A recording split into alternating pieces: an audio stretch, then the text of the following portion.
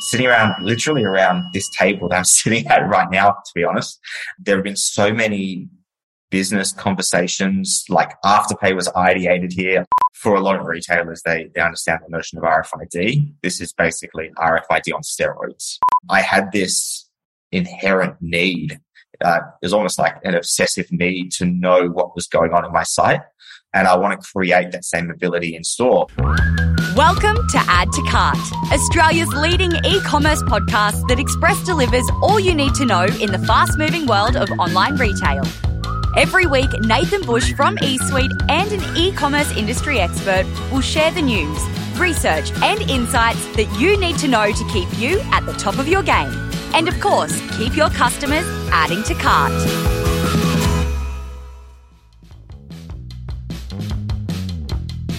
Hello and welcome to Add to Cart. My name is Nathan Bush, host of Add to Cart and director at e-commerce talent agency eSuite.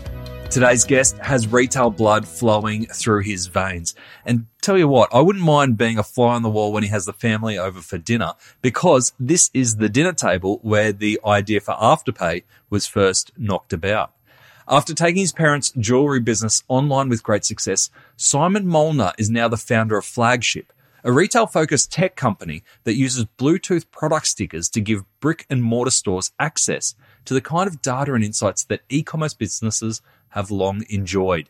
In this episode, Simon shares the story of how he went from selling Pandora jewellery to his school teacher to building one of Australia's biggest online jewellery sites. He also talks about why his biggest strength is also his greatest weakness, and how his ultimate goal is to make manual stock takes a thing of the past. Now that's going to make him the most popular Molnar, surely, especially amongst retailers. All right, so thanks to our partners, Shopify Plus and Packleo, here's our conversation with Simon Molnar, founder of Flagship.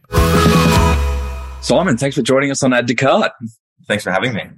My pleasure. We have some exciting things to chat about. But before we do, let's get the monkey out of the room, because I was researching and I've known about you for a long time. We've never actually chatted, which I tried to catch you at Online Retail. And we've never actually chatted.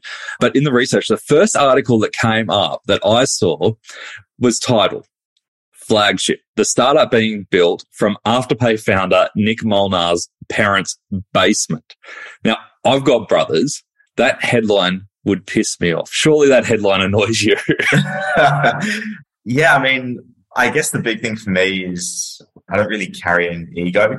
And I know that, I've always kind of had the mentality that I'm prepared to take a personal hit if it's for the greater good.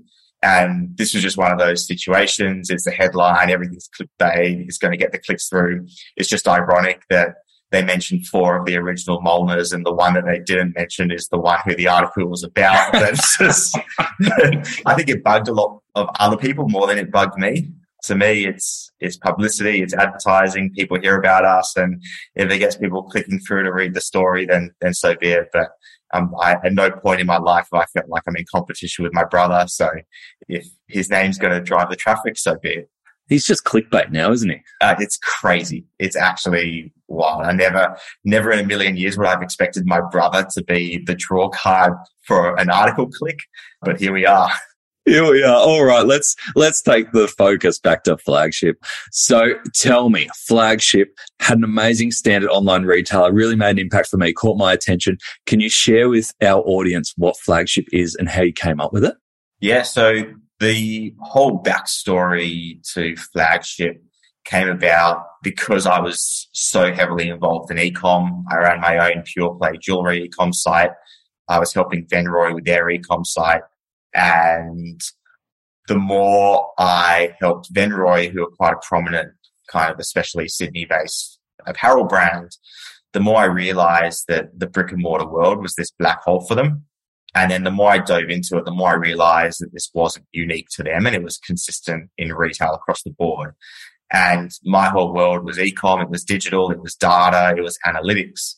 And coming into a world that didn't have any data just didn't sit well with me. So the ultimate goal for us was, how do we bring more of that e-com world into brick and mortar? And it's quite ironic because the people who understand our product straight away aren't the brick and mortar guys, it's the e-com guys. So often my in at a brand is through the e-com manager because they just understand us straight away. And there are more and more pure players who are coming in store. And those are the retailers who understand our value proposition straight away and where we have a lot of engagement. And yeah, we've had the most engagement to date. Yeah, that's funny that you take the e-commerce experience in store and that e-commerce people are the ones that get it, because I feel there's this real surge of interest at the moment, especially post-COVID, around that in-store experience. 100%. I mean, historically in retail, there's always been this battle between the online and the offline world. When you look at omni-channel retailers, the two teams are very much separate. You have your online team and you have your in-store team, and each have their own KPIs and each are almost competing with each other. And the in-store team don't want to offer click and collect because now someone's coming into the store to pick up an item that should have been their sale that they're now missing out on.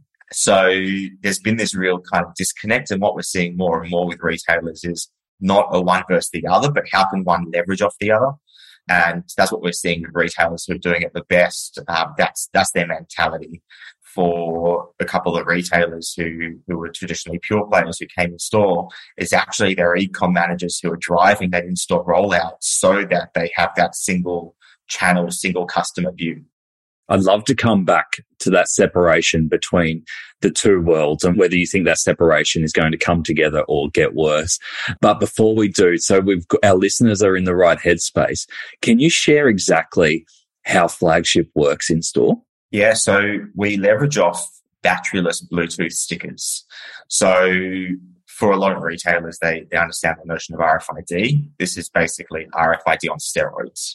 So we're able to use Bluetooth to triangulate and understand the location of an item without having to necessarily have the item go through or go past the physical gate. So the great thing about Bluetooth is the signal itself can help us understand location.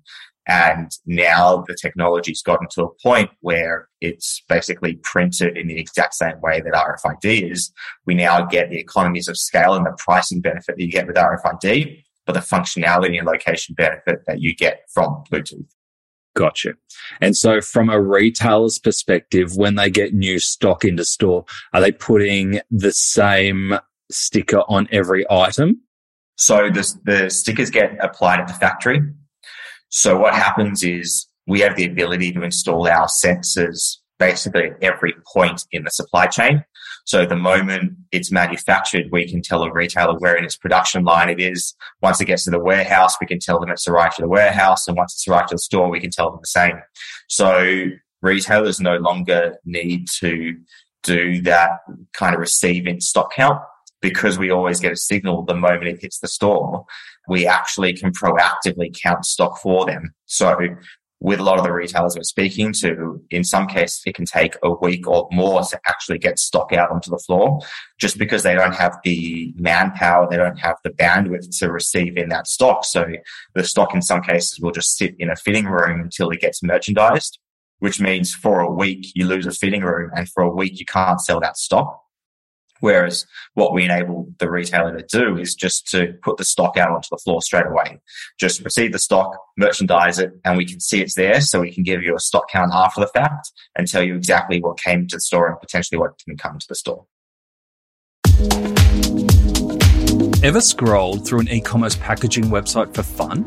Nah, me neither. Until today. Packleo is putting the joy into the packaging game. So let's play a game. I'll tell you the name of the Packleo product, and you have to try and guess what kind of product they are.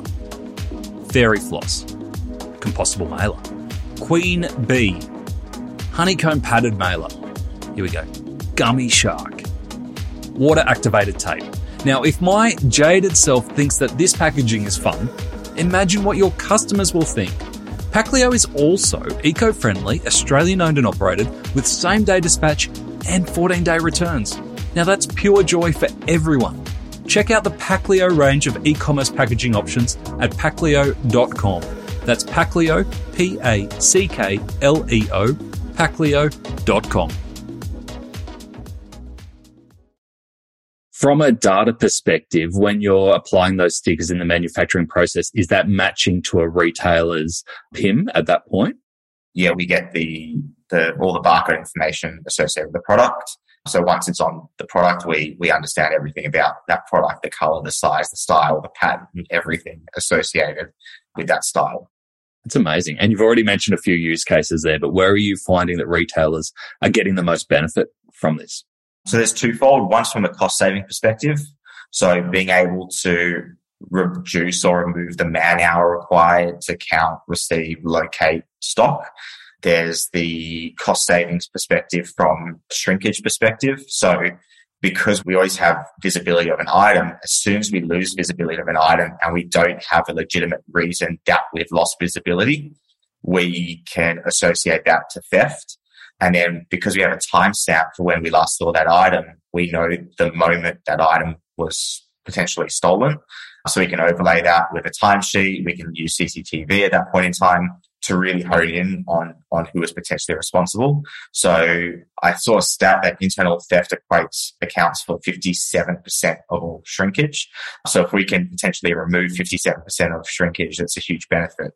So that's the cost saving side. And then the sales upside perspective, the goal for us is to increase full price sell-through as much as we can. There's always been this notion and this expectation in retail that you have to be on sale in order to get a sale. And we want to help shift that narrative. There's always going to be a customer who's coming in who's prepared to pay full price. The goal is to convert as many of them as possible so that you're left with as little as possible when it comes time to discount. So helping them understand where stock should be placed in the store, helping them make sure that stock is actually on the floor and it's not just sitting in the stock room, helping them understand what's being tried on, or what's being purchased, or what's being tried on and not being purchased, to make sure that any underperforming items aren't necessarily taking up real estate on the shop floor. It's helping retailers understand, and it's kind of the exact same mentality that I had when I was running an e-com site. I've got limited category pages. I've got limited customer attention span to hold. And while I've got their attention, I need to maximize what I'm putting in front of them. So I don't want to send them to a page that's got product that's not performing. I want to send them to my hottest performing product. And it's the exact same thing in the store. If someone's coming into a store, you've got a limited window where you've got their attention, and you need to make sure that you're putting the right product in front of them at the right time in order to close that sale. Absolutely. That's fascinating. I love that. Even that idea of being able to see what customers are picking up, walking around with, taking the change room, how long are they staying in the change room with the product is fascinating. Stuff that retailers have never had before, right? For sure. I mean, again, when I was running ICE, I had Hotjar on my site. I'm sure most listeners know what Hotjar is, but for those that don't, we can basically see the movement of a user through the site. And I would sit there for hours on end just watching customer sessions and see how are people interacting with my site, where are they clicking, what are they doing, why are they bouncing, they're searching for this product and we don't have it, or they're trying to do this and it's not working. I had this inherent need. There's almost like an obsessive need to know what was going on in my site, and I want to create that same ability in store. So similar to how I had Google Analytics open at all points in time to see what's happening on my site, I want to create that same ability for brick and mortar. You can be sitting at your desk and see what is happening right now. I can be on holidays on the other side of the world and still see what's happening in my stores, which has been the case in e-com. People have been able to build e-com and run e-com sites from anywhere in the world. But when it comes to brick and mortar, you have to be localized to where you are.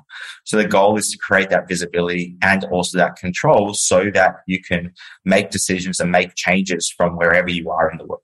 Yeah, that makes total sense. Has there been anything that you've seen personally or with your retailers so far that's really surprised you about customer behavior? I'd probably say that the biggest kind of takeaway is often what you hear is your reality. And what happens with a lot of these retailers is they keep hearing from customers, you need more extra large, you need more extra large. And because they hear it, they do it. And then what do they get left with at the end of every collection is all the extra larges. And often, again, with brick and mortar, it generally ends up being the case of whichever store shouts the loudest gets the outcome. And that store, and often it's the last interaction that that store had with a customer that they remember. So a lot of brick and mortar is anecdotal feedback. And if you have one store who's shouting louder saying, we need more of this size, of this style, and they're constantly saying it, then head office decides to implement it. And it was actually a very small subset of a small customer in one store. And that doesn't actually represent every other store that exists. So now a retailer is potentially making a decision that is going to leave them with quite a large number of excess stock at the end of it. And we've alluded to fashion there as the case in point. Can you share some of the retailers and the categories that you're most likely to be working with? Yeah, our focus is definitely apparel at the moment for one key reason. The main reason is there's a clear path to purchase.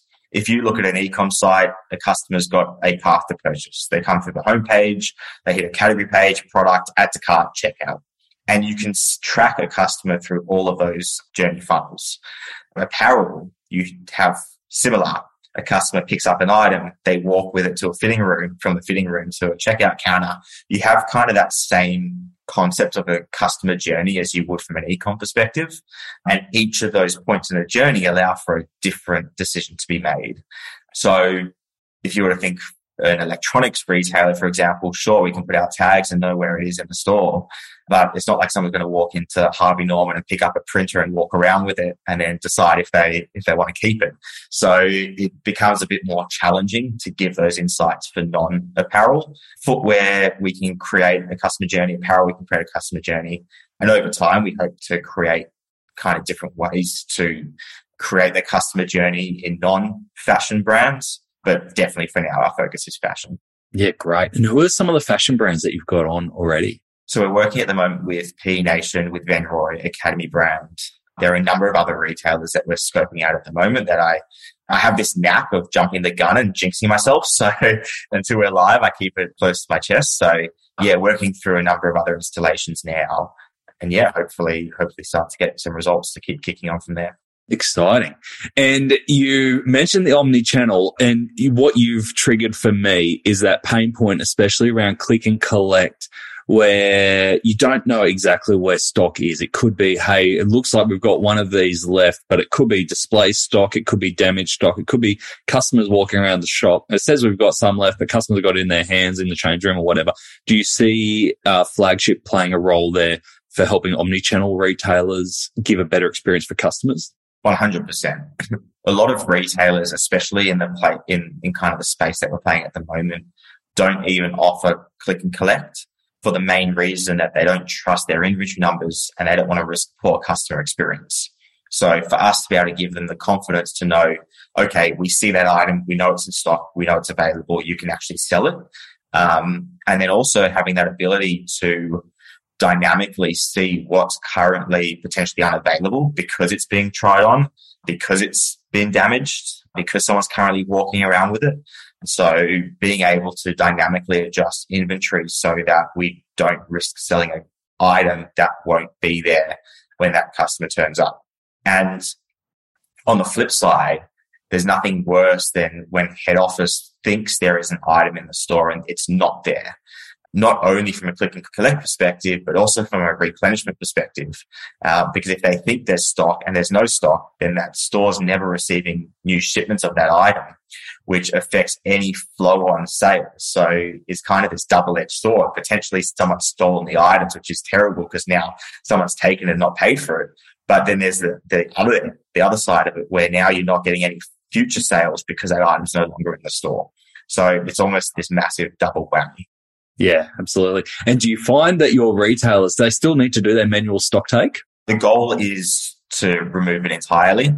We're very much in kind of a phased pilot rollout. So we're not yet in a position where we have every single item of every single store tagged up. The moment we get to that point, we'll be able to have the confidence to say to a retailer, you don't need to stock count ever again. The doors will open up very, very wide. Well, even again, from an e-com perspective, and this is again consistent with a lot of retailers I speak to, that at ICE we had a threshold. I said, if we've got less than 3 units in stock, I don't want to list it on the site because I don't want to risk selling it and it's not in stock. It actually hurt me every time I had to refund an order because it was out of stock. And so, yeah, we had that threshold. And what ended up happening was we ended up with 2s of everything because we had in stock, but I wasn't prepared to sell it. So even at a warehouse level, being able to give that confidence to say, we see it's there, we know it's in stock, you can sell it. And also that ease and speed of locating. So from a click and collect and an e-com fulfillment perspective, from a click and collect perspective, if there is an item, it's not where it's meant to be, a customer's picked it up, they thought they wanted it, they walked around the store, didn't want to try it on, and they just chucked it on a random rack and it's not where it's meant to live. And now there's an order for that item and the staff spend half an hour to an hour looking for that item, and suddenly they've eroded any margin they had in that item. And the other side of it is also from an e-com perspective, someone has placed an order, potentially someone from customer service has gone and taken that item because they need to send a picture, because they need to do something with it, and it's sitting on their desk. And then when the picker has gone to grab it, it's not there. They mark as out of stock. You refund the order when the item was actually available. So now that's an even bigger double-edged sword, because now you've refunded an order that you didn't need to refund in the first place. Yeah. I used to work with a retailer as a client, and it was a Westfield. They had a Westfield store, but they had a little back room, not a huge back room because it was Westfield, but they also had a just off-site, just tiny off-site, just near the car park storeroom of items that they needed to have close on hand. No one knew where anything was, whether it was a storefront, out that little back room, or there. And there was so much time wasted going in between. I could see this as such a brilliant answer for that. Yeah, the goal is for a retailer to be able to plug in a SKU, and we tell them exactly where it is. And we overlay that on a floor plan, and we put a little marker to say, this is where it is, go and get it.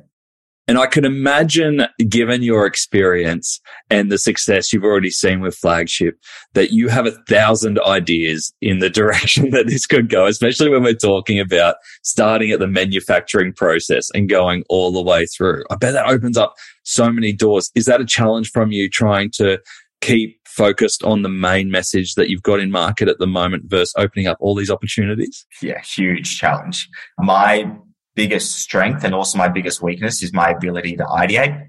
And what that's resulted in is this huge product backlog. But where it's a weakness is when it was just me and engineers, I'd send my engineers in 10 different directions at any point in time. So we've actually brought on a product manager who can sit between me and them. So I can send him in 10 different directions, then he can funnel through to them what's really important. He's really helped us create that structure. So I've got 1,000,001 ideas of what I want to do, and he'll help us kind of build it and scale it in a really effective way. You've essentially had a mind to put on you. Exactly. And it's funny, it's one of these products where I sit with someone and I explain it to them and they're like, oh, you could do this, this, and this now. And I'm like, yes, yeah, that's like phase 50 because I've got 49 other things. But it's one of these products where people keep coming up with new kind of ideas. And that's what we want to do, is we want to be able to keep building on top of what we are doing. How do you prioritize what ideas you do take to market if you've got that list of 50? That's my product manager. He's a wizard. He knows the end goal. He's closer to the engineers than I am, so he knows the effort versus reward. And he's got, I don't know, he's pieced it all together in his brain. And there have been times where I've said, I need this and I need it yesterday. And then there are times where he's kind of managed my expectations. I'm like, okay, if we have it in a year, that's also okay. Yeah, that's nice, because you'd be on the forefront of clients and not demands, this is the wrong word, but requests from retailers. And to have that person sitting in between is really smart. 100%. And I'm a real kind of yes man. Someone will say, can you do this? And I'm like, well, we can't right now, but I'll make it work. And then he turns around to me, he's kind of kicking me under the table saying, stop saying that. And last thing on Flagship, because I'm really keen to hear more about your personal story as well. What's the commercial model for retailers? So we sell the tag to the retailer. It is a sticker. However, there's a way for us to enable that sticker to be reusable. So we sell the sticker. We have like a small installation fee to fit out the store with our hardware. And then it's just a per store per month fee. Gotcha. And they have their own dashboard to look at the data and everything else. Exactly. Yeah, beautiful. Now, you mentioned your journey with ICE. Can you share the story behind ICE and how you were on the forefront of coming into e-commerce? And I'm keen to then get to the point where up to last year, I only saw that you stepped away as CEO, and I'm keen to hear how that decision was. But let's start with your history for anyone who doesn't know it with ICE. Sure. So my parents were jewelers. They had a store in the Sydney CBD for 30 odd years. So I've always been in and around jewelry. I was brought up in their store, working in their store. And so I always had this kind of inherent understanding of jewelry. I always say that jewelry is an industry that you are born into. Very few people break into it. It's very generational. And I was at school. I would have been 16 at the time. And I was very aware of Pandora.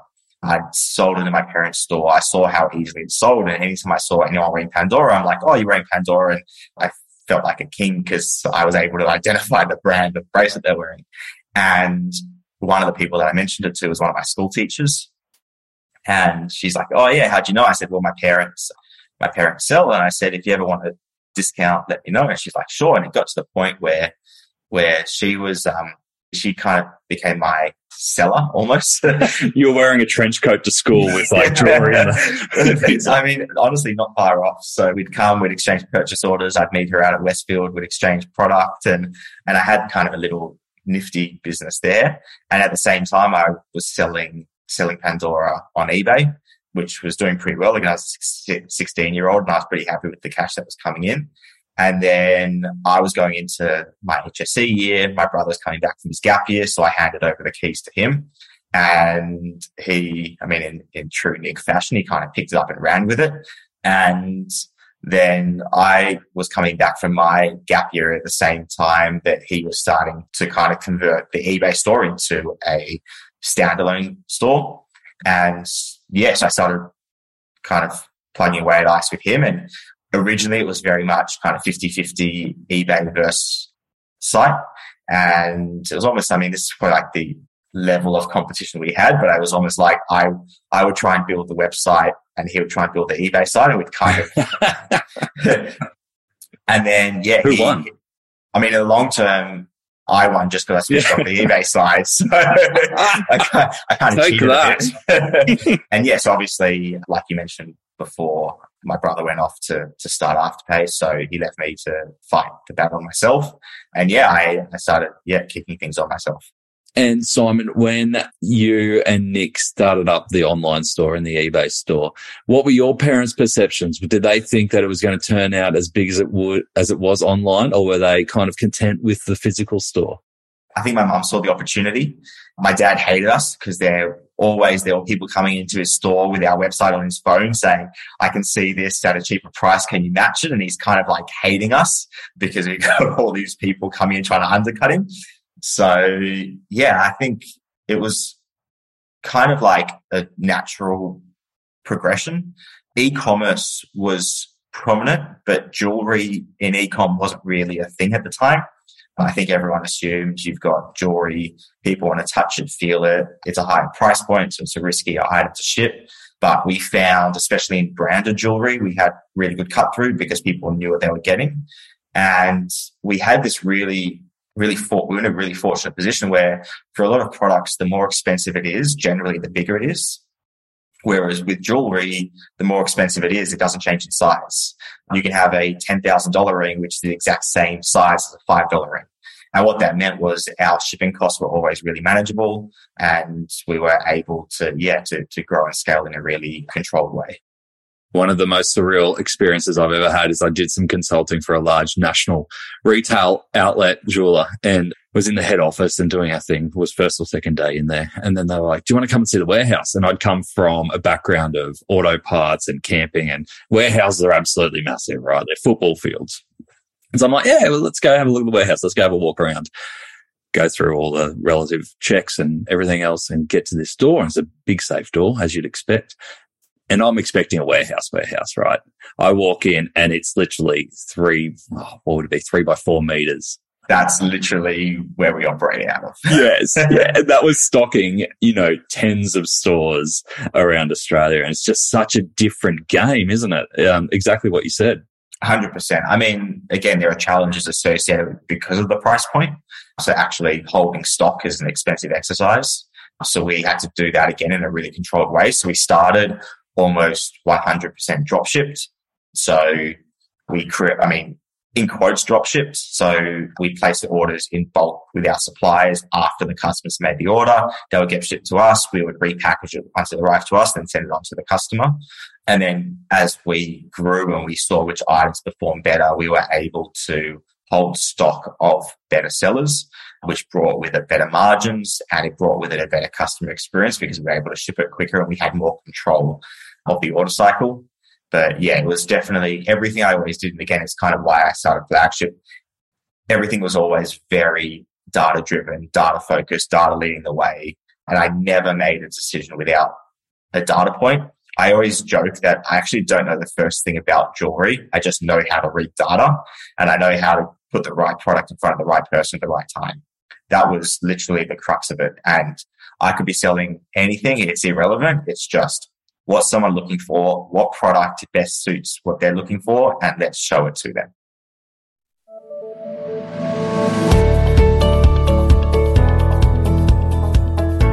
Tropeaka is an Australian nutrition brand born on Shopify back in 2016, such a long, long time ago. 4 years later, volumes have increased, B2B has become a priority, and it was time to scale. This meant a transition from Shopify to Shopify Plus. And what a transition it was, with the addition of personalized discounts, cart optimizations, and a custom checkout. Tropeaka were able to increase their average order value from $89 to $94 across 15,000 orders per month. That is a sign of a very healthy partnership. To read more of Tropeaka's story and see other case studies, visit the customer section on shopify.com.au/plus. It feels like retail flows through your blood. Like it just seems so natural to you. It's one of these things that I took for granted. I started, like when I finished school, I started as a software engineer, then I moved into digital marketing, then data, then got into ICE. And only a couple of years really into ICE that I realized how much of that retail mindset that my parents instilled rubbed off on me. It took me a while to really understand, like, okay, I'm actually a retailer. Does that make it hard at family gatherings to go, can we just not talk about retail for a little bit? Yes and no. I mean, literally around this table that I'm sitting at right now, to be honest, there have been so many business conversations, like Afterpay was ideated here, ICE was ideated, and a lot of progressive conversations were had. The number of times, even early days of Afterpay, where I say to Nick, oh, you guys should do X, Y, and Z. And he's like, yeah, that's a great idea. And we duck off into the office and roll it out. So it's never felt laborious. It's never felt like work. It's just felt like fun and natural. And I guess that's one of the best things about what we've done is at no point in my entire ICE or Flagship or even Afterpay journey has it really ever felt like I was doing something that I didn't love doing. Yeah. And it must feel surreal now to see, say, Afterpay, the journey there that you've been on with Nick. It's like, it must feel surreal to go from that moment of, hey, I remember when we came up with this idea, to see where it sits in the minds. And like in terms of it just being a household name worldwide now. Yeah, it's very, very surreal. I mean, I think in a lot of cases, when you're caught up in it, you lose sight of it. And the number of times I've like messaged Nick and I'm like, you just need to take a moment and stop and look back at like what you've built. It's almost like when you're climbing Mount Everest and you're so focused on climbing that mountain that you don't look back behind you. And then once you look back and you see how far you've come, you're like, okay, I'm not saying that I've ever climbed Mount Everest or intend to ever climb Mount Everest, but it's how I assume it would be. But yeah, there have been a few moments where you kind of look back. It's like, okay, even after Online Retailer a couple of weeks ago, there were a few kind of pinch yourself moments on the back of that I definitely don't take for granted. What were they?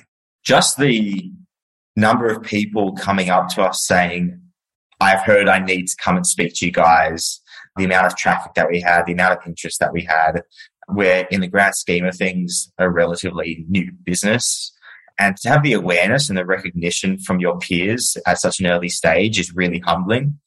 And that really, we went to the Orioles on Thursday night. So everyone took Friday to recover. And we came back in on Monday and I pulled everyone aside and said, I don't want you guys to lose sight of how amazing it is that you guys have been able to get us to where we've gotten to in the time span you've been able to get us there. The speed of the product being built, the speed of the rollouts to retailers, the speed of some kind of industry recognition is a real pinch yourself feeling. That's amazing. And I had exactly the same experience. I got told by 3 or 4 people, have you been to the flagship stand yet?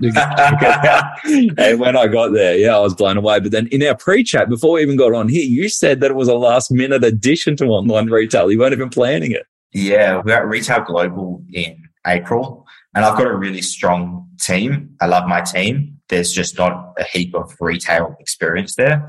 And I wanted to give them exposure. I wanted to show them what the retail world was like. So we went to the Gold Coast, we walked the floor, went to kind of a couple of talks and events there. And while I was there, I was walking around and I said to myself, online retailers around the corner. It's the first one since COVID. People are going to be coming out of the woodworks. We have to have a presence there. And I gave one of my guys a task. You have 2 months to get a booth up and running. And it was just, we were really fortunate that everything came together. Well, not just fortunate it came together. You won the Best Stand Award. It's funny. I didn't even know there was an award. And then on the very first thing I heard on the very first day of online retailer was that there was a Best Booth Award. And as soon as I heard that, I needed to have it. It was like, if I hadn't known, I would have been content. But because I knew it existed, one of my also big things is I'm incredibly competitive. And once I knew that it was attainable, I just had to have it.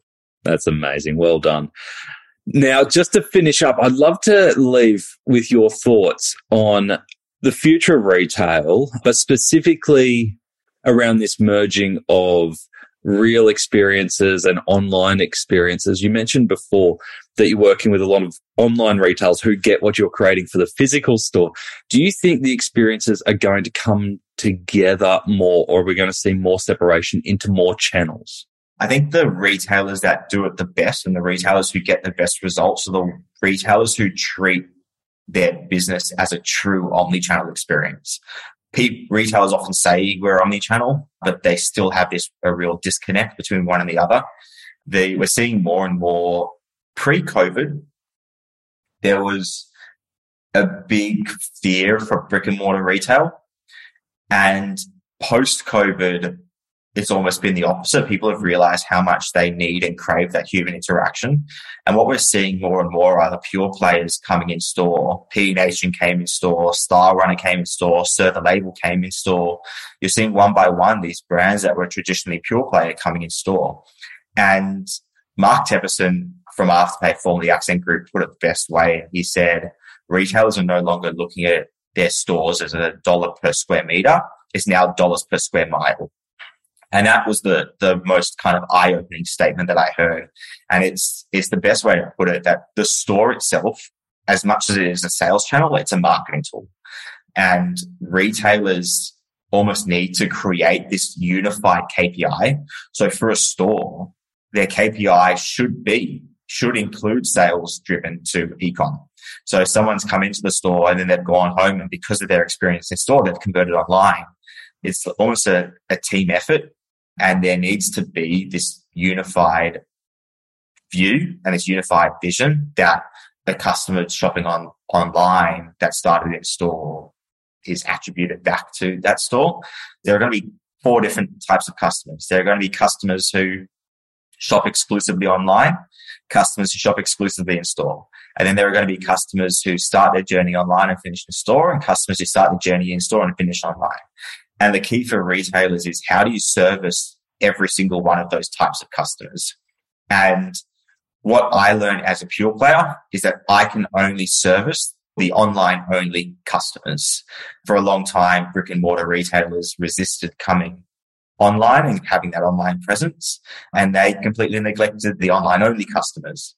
And what's really important for retailers now is making sure that whatever way a customer wants to interact with their brand, whether they want to start online, come in store, finish online, that they're served in the right way. They can find their product in the most effective, the fastest possible way, and that the brand tailors the experience towards that customer. Yeah, it's a fascinating point, and I couldn't agree more.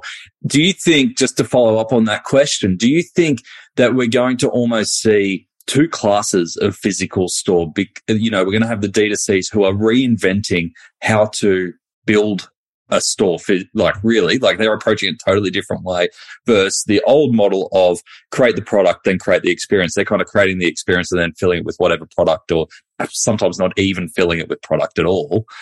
Do you feel we're going to have two different types of experiences, or do you think it'll all kind of all come together eventually? I think it'll ultimately come together. I mean, not saying it won't necessarily be the D2C versus traditional that will do it differently. I think it will be more which retailers themselves are more innovative. And we're seeing, again, more and more retailers creating these really unique customer experiences. You have, I'm pretty sure it was Kathmandu that created their minus 20 degree fitting rooms. You've got Quicksilver in the US that have created a wave pool to actually try out their product. Obviously, in Australia, it's a lot harder to do all these things because of the cost of property and rent and wages. You just set up a tent on the beach. There you go. Yeah. So I think customers come in store because they want that unique experience, and each brand, again, more and more understanding what their voice is and what that unique experience is that they're offering to the customer. And it's not necessarily like a experience isn't necessarily coming in and having champagne offered to you as soon as you walk in. It's in the level of the service. It's in the customer flow. It's in the customer journey. It's in the way that you personalize your communications to the customer after the fact, or how that person in the store remembers the person that came in and recommends product based on what they've purchased historically. They're going to be all these little nuances.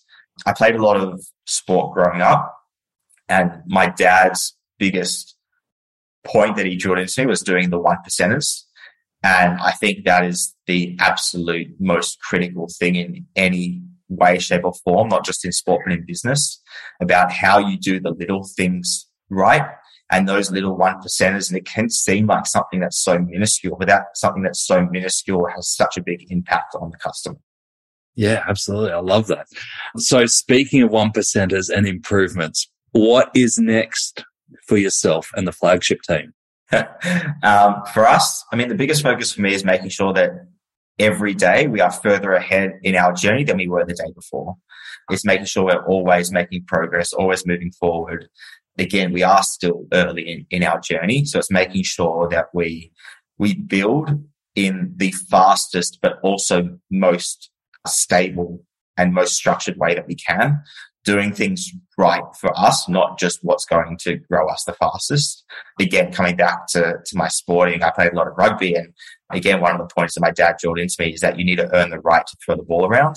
And that kind of statement is you need to earn the right to scale, and you need to earn the right to grow. And if you don't build the right foundations and the right structures, then you're going to grow and it's going to come back to bite you because you've got that kind of unstable footing.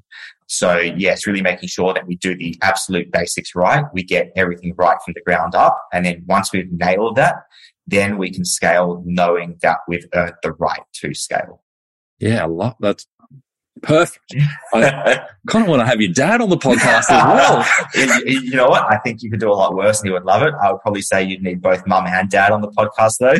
But yeah, I think, again, it's one of those things that you kind of like look back in hindsight and you realize how lucky you are. And I think, I think my parents definitely instilled the right things in me growing up. Incredible. Simon, if we've got retailers listening to this and going, I'm loving the sound of this, I really want to get in front of it. I missed the booth, but I want to have a look at this in person. What's the best way to get in touch with yourself or the team? Either add me on LinkedIn, Simon Molnar, or just shoot me an email, simon@flagship.ai.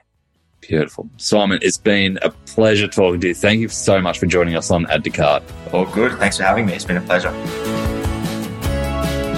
That was actually the first time that I had the pleasure of meeting Simon, and I really enjoyed the chat. You can tell that he just loves retail and has for a long time, and is so optimistic about the future. And they're always the types of people that I love chatting with. Here are the top 3 lessons I took from my conversation with Simon. Number 1, there are endless omni-channel options. And omni-channel is not a phase. In fact, it's going to get tighter and harder as online retailers enter physical retail. and as physical retailers get smarter about how they integrate their online and offline worlds. But at the end of the day, there's no omnichannel playbook. You can't do everything everywhere, and you're going to have to make choices. But retailers should respond to whatever way a customer wants to interact with their brand, whether it's in-store, online, a combination of both. They don't see it as omnichannel, they see it as shopping. Number 2, opinions are like, yeah, well, you get it, right? Everyone's got one. Simon spoke today around the dangers of listening to everyone around you all of the time. And you can bet that he's had access to some of the greatest opinions in retail. But his advice? Beware of anecdotal feedback. Try to verify in some way before acting on it. Getting validation from your customers beats an expert opinion anytime. And number 3, bring in the middleman or middlewoman. Simon talked about his ability to ideate being his biggest strength, but also his biggest weakness. While he has the vision, he would end up confusing his engineers with too many ideas and opportunities that push the boundaries. Bringing in a product manager was his answer to making sure that his ideas led to real outcomes.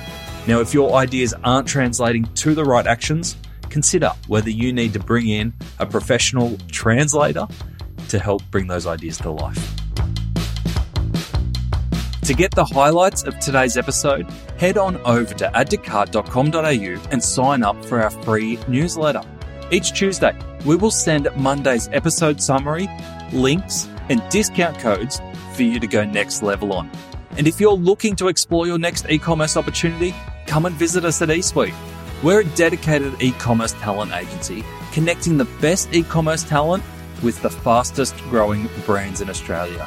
Head on over to eSuitetalent.com.au where you can download the free e-commerce salary guide and sign up to our weekly e-commerce job emails.